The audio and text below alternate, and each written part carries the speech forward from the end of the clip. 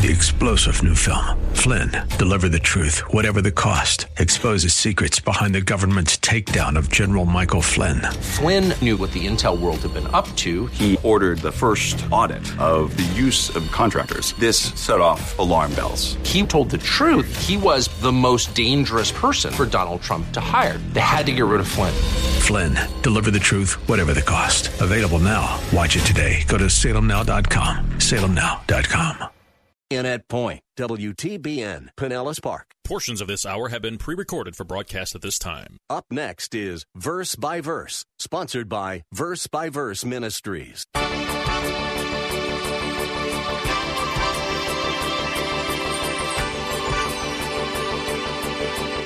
As we go through this passage, we're going to see several obstacles. Actually, there are 3 of them, or hindrances, that prevented this man from placing his trust in Christ as a Savior. And that's why this section of Scripture is so applicable for us, so relevant for us. Because like the rich young ruler, there are many people today who know the gospel of Christ. They have some familiarity with the teachings of Jesus, the teachings of the Bible, biblical Christianity, but they still refuse to place their trust in Christ.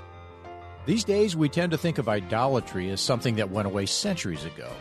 No way would modern people worship a carved chunk of wood, right? But these aren't the only kinds of idols. Today's idols are more in the self than on the shelf. And they still keep many people from trusting Jesus. Hello and welcome to Verse by Verse with Pastor Steve Kreloff of Lakeside Community Chapel in Clearwater, Florida. Today, Pastor Steve is beginning a new series of lessons from the Gospel of Matthew. We'll start by taking a look at an interesting conversation Jesus had with a young man who seemed quite sincere, but in the end was too attached to his stuff to receive the gift that Jesus offered him. It's easy for us to criticize the young man's reluctance to obey, but what would you do if Jesus told you to give away everything you owned? Think about it. Would you give up your house, your car, your retirement account, even your smartphone? And then leave your job to wander the countryside with someone you just met? Well, that's a pretty big pill to swallow. Why did Jesus tell him to do that? He didn't tell us to do that, and there's no record in the Bible of him making that kind of demand of anyone else. But we'll discover the answer to that question as we move through the passage. But first, let's deal with another puzzling statement Jesus made. Here's Pastor Steve to tell us about it. Let's open our Bibles once again to the Gospel of Matthew, where we left off a few weeks ago, Matthew chapter 19. Matthew chapter 19. I want to read to you starting at verse 16. Then someone came to him and said, "Teacher, what good thing shall I do that I may obtain eternal life?" He said to him, "Why are you asking me about what's good? There is only one who's good, but if you wish to enter into life, keep the commandments." Then he said to him, "Which ones?" And Jesus said, "You shall not commit murder, you shall not commit adultery, you shall not steal, you shall not bear false witness, honor your father and mother, and you shall love your neighbor as yourself." And the young man said to him, "All these things I have kept. What am I still lacking?" Jesus said to him, "If you wish to be complete, go and sell your possessions and give it to the poor, and you will have treasure in heaven, and come, follow me." But when the young man heard this statement, he went away grieved, for he was one who owned much property. These verses make up one of the most unique passages of Scripture. In fact, there's really nothing quite like this story found anywhere else in the Bible. Let me point out some of the distinct features of this section of Scripture. First of all, this is the only time in the Bible where we read that Christ's direct invitation to follow him was refused. Matthew tells us that this man, after being told by Jesus to follow him, actually walked away from the Lord, walked away from him, and he did not commit himself to becoming one of his followers. Very unusual. Secondly, this is the only instance in the Gospels where someone who knelt at the feet of Jesus, we know he knelt at his feet because Mark in his parallel account tells us that, the only time where someone who knelt at the feet of Jesus left the Lord in worse shape than when he arrived. Mark tells us that he actually approached Jesus by running to him, running up to the Lord and kneeling and then asking him how to obtain eternal life, which does indicate that this man had an eagerness to find out how to be saved. But after Jesus spoke to him, we read not only did this man walk away from the Lord, but he walked away grieving in his heart. Mark says that his face fell. Luke says that he became very sad. And so he went from eagerness to sadness in just a matter of minutes after speaking with Jesus. And folks, that is highly unusual. The third unique feature of this passage is that this is the only account in Scripture that we read of Jesus telling somebody to sell all that you have, all your possessions, and give them to the poor. We read of no other place in the Bible where Jesus said this to anybody else, but he said it to this young man. Now, with all of these distinct features, it is especially important for us to be very careful in how we interpret this passage of Scripture because its uniqueness has led to a great deal of misunderstanding and confusion.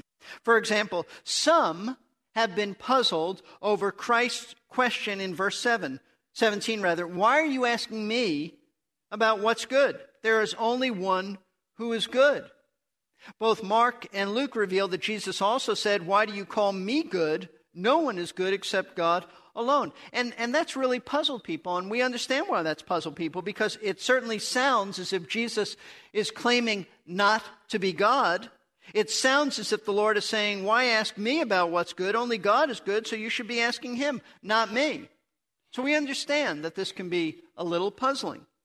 Also, some have been confused over why Jesus would respond to this man's request about what he must do to obtain eternal life by pointing him to the Ten Commandments, then telling him on top of the Ten Commandments to sell all that he possessed and give it to the poor. It looks as if Jesus was teaching this man salvation could be obtained by works, keeping the commandments and giving his money to the poor. Yet to everyone else, Jesus spoke of salvation by grace through faith alone. So people have looked at this and wondered, why did he say this? And then notice in verse 23, the verse after the passage where the interaction between Jesus and the man ends. Notice verse 23. Jesus said to his disciples, truly I say to you, it's hard for a rich man to enter the kingdom of heaven. Then he went on to say in verse 24, again I say to you, it's easier for a camel to go through the eye of a needle than for a rich man to enter the kingdom of heaven. This is our Lord's explanation about why this man actually walked away from him and from salvation. So, did Jesus mean that people with a lot of money can never be saved? Well, that's what some think, and it has puzzled many people. So we can see that just by looking at a few issues in this passage, we can see that there are a number of knotty theological questions that we need to answer if we are to correctly understand what God is saying in this unique passage of Scripture.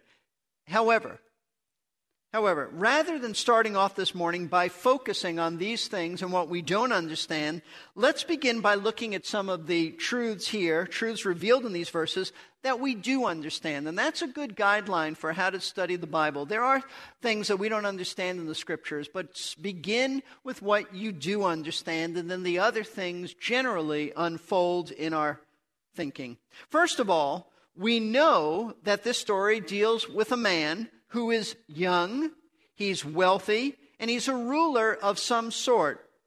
He is commonly referred to as the rich young ruler, and he's called this, and we know these things about him because of the composite picture that the three similar gospel accounts of Matthew, Mark, and Luke give about him. Matthew reveals in verse 20 that this man was young. How young? Not sure. Probably in that culture it means under 30 years of age. And then in verse 22, Matthew tells us that he was rich because he owned much property.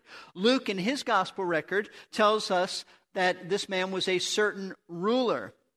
Now, what that means, we're not told. Where he ruled, what he ruled, Luke doesn't tell us. Probably he was a ruler in a Jewish synagogue in that area, maybe the area of Perea, or else he was a leader in some Jewish religious organization or group or sect. But we do know that this was a young man of some prominence who had a great deal of wealth. That's what we know about him. Secondly, we also know that the reason this rich young ruler came running to Jesus was to ask him how to be saved. The way he put it was how to obtain eternal life. That's how the passage starts off. It says in verse 16, someone came to him and said, "Teacher, what good thing shall I do that I may obtain eternal life?" In other words, he wanted Jesus to tell him how to enter God's kingdom. He wanted to know how to be saved. He realized that something was lacking in his life. Something was missing. Even though, as we'll see, he claimed to be an observant Jewish man, observant of all the Jewish laws, yet he recognized that salvation was not his. He had not been saved, and he thought that Jesus, as a noted rabbi, could tell him what to do to get salvation. Now, folks, this is an important issue to know.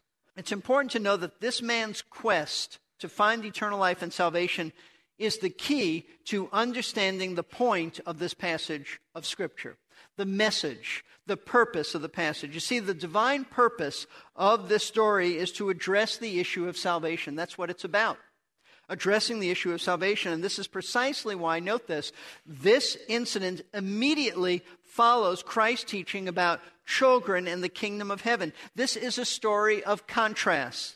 As you'll recall from our last study of Matthew 19, Jesus told his disciples in verse 14 not to hinder the children from coming to him. Remember, some parents had wanted Jesus to bless their children, and Jesus, we read, his disciples rather forbid them and felt like the master's too busy for little kids to be blessed. But Jesus said, "Stop hindering the children from coming to me, because the kingdom of heaven belongs to such as these." In other words, those who are saved possess the same childlike faith and humility found in all children. But it's important to notice that in the story that follows immediately after this, we meet this rich young ruler who is the complete opposite of the childlikeness that Jesus was referring to. In stark contrast to the helpless dependency of a child, this man is self-righteous. He is a self-righteous lover of money who isn't willing to part with his considerable wealth. And unlike little children, this man is stubborn, he's unteachable, and he's proud. And as I said, he's self-righteous. And you know what? Unlike those who become like little children and are converted, this guy doesn't receive salvation. He walks away from Jesus. He walks away from salvation. He knows the truth, but he refuses to submit to the truth. And that is the whole point of the story. You see, what emerges from this passage of Scripture is not a success story about how to evangelize prominent people who seem interested in the gospel. This wealthy young man did seem interested in learning how to be saved. That's the point of him running to Jesus. That's the point of him being very direct and asking the Lord, how do I have a relationship with God? But when Jesus was finished witnessing to him, the rich young ruler didn't have a personal relationship with God. He didn't have one. Instead of being saved, walking away forgiven of his sins and rejoicing, he walked away from Christ sad, grief-stricken, and still lost. And there is no record in Scripture that he ever came to faith in Christ. To the best of our knowledge, this man is in hell today, thinking about how close he came to the kingdom, and yet how far he really was and is. See, the primary purpose and message of these verses is to reveal the obstacles. Note this, it is a message about the obstacles that kept this man and others like him from receiving Christ in salvation. As we go through this passage, we're going to see several obstacles. Actually, there are 3 of them, or hindrances, that prevented this man from placing his trust in Christ as a Savior. And that's why this section of Scripture is so applicable for us, so relevant for us. Because like the rich young ruler, there are many people today who know the gospel of Christ. They have some familiarity with the teachings of Jesus, the teachings of the Bible, biblical Christianity, but they still refuse to place their trust in Christ. And although they may give some scholarly sounding reasons for not believing in Jesus, these reasons are only invalid excuses. You see, even though there are several factors that contributed to the rich young ruler walking away from Jesus, there is a bottom line to this. The bottom line reason he did not follow Christ was because he made money his idol. It was his God. He worshiped it, and he wasn't willing to give up the God of riches for Jesus being his God and Lord of his life. He already had a God, and no man can serve two masters.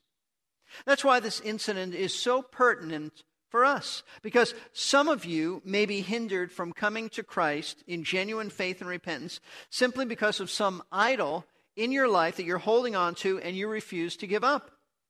And if you continue to hold on to this idol and never give it up, it will damn your soul for all of eternity. Now, your idol may not be the love of money or possessions. You may not be a materialist. Those things may not mean that much to you.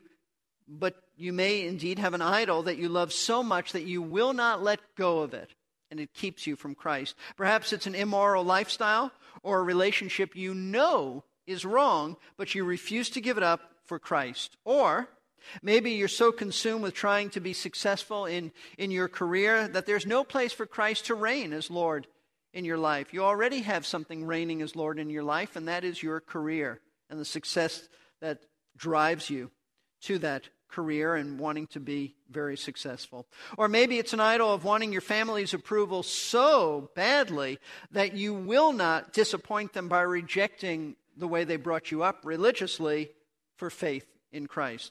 Regardless of what might be hindering you, what idol might be holding you back, the story of the rich young ruler is applicable for all of us, because it's in his life and his values that many of us can see ourselves.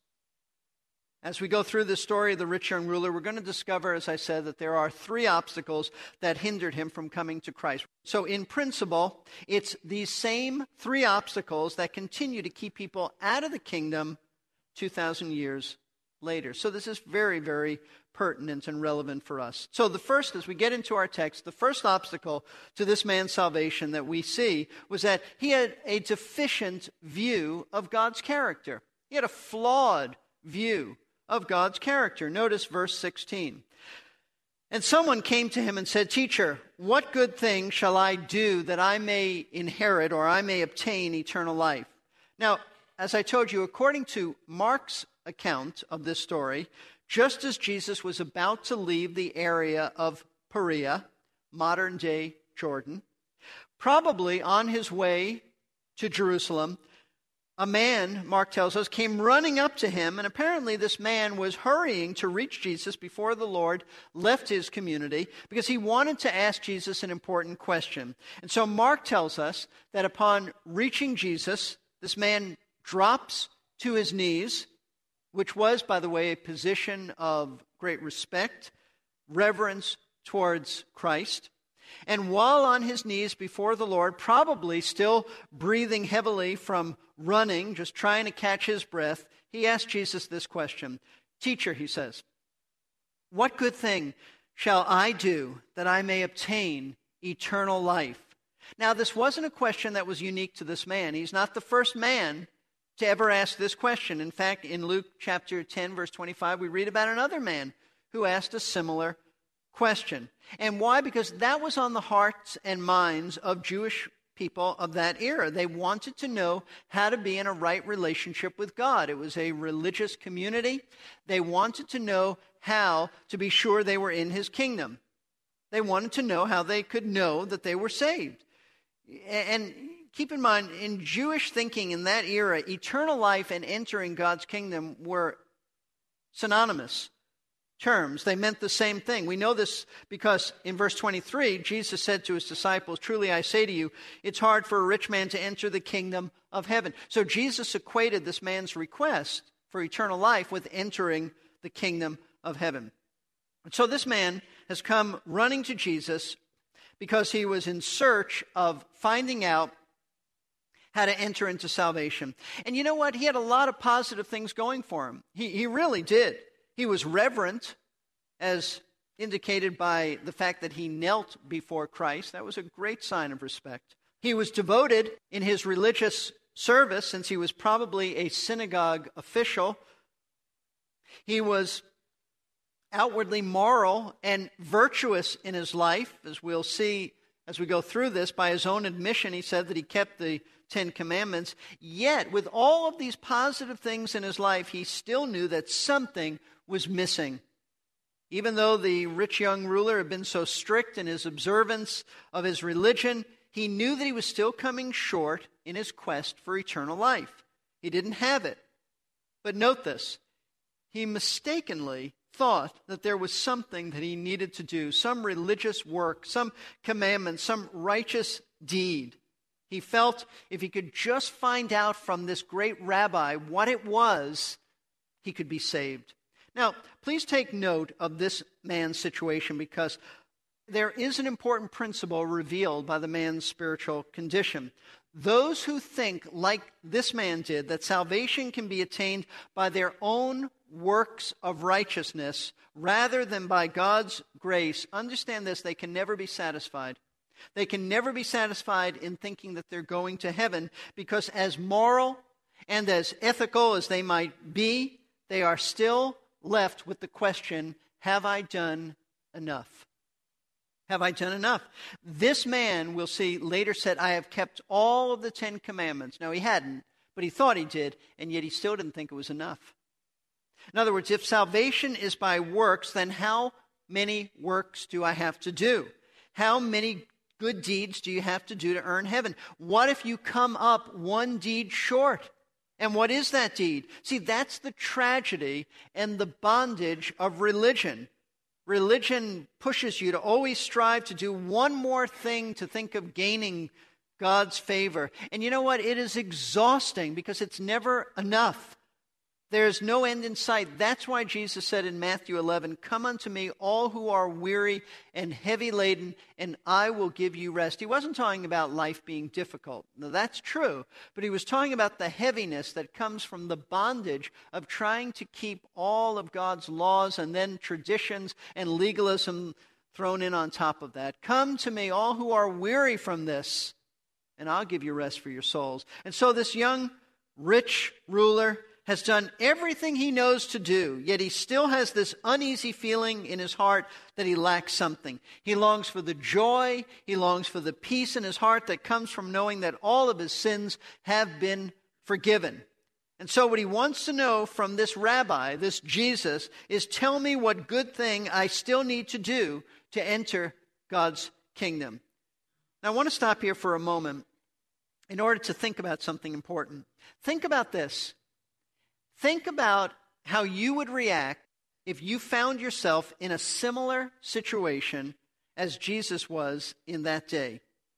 What would you do, for example, if a man or a woman sitting next to you on an airplane saw you reading your Bible or some Christian book and asked you how to obtain eternal life? What would you do? What would you say? Or what would you say to someone at work who knows you're a Christian if they said, please explain to me, of course, after hours, don't take away from your boss's time that he's paying you for, but after hours, explain to me how I can become a Christian. I've been observing you, and I want to know about your faith. Listen, what would we do? Most of us know exactly what we would do. We would go through the plan of salvation. Pastor Steve Kreloff will deal with that issue and more on the next Verse by Verse. Until then, here's a sneak peek. If you give the plan of salvation, you need to include the reason for the need of salvation, or your friend won't have any reason to receive the salvation. They'll compare themselves to other people and certainly find that there are lots of folks more evil than they are. We need to compare ourselves to God, not to each other, because God doesn't grade on a curve. In fact, no one can pass His test. So the only option for us is His grace. Thanks for tuning in. You've been listening to Verse by Verse. Pastor Steve is the teaching pastor at Lakeside Community Chapel in Clearwater, Florida. Lakeside Street address is 1893 Sunset Point Road, and the web address is lakesidechapel.com. Go online to find directions and service times, or call the office at 727-441-1714. That's 727-441-1714. Or go to lakesidechapel.com.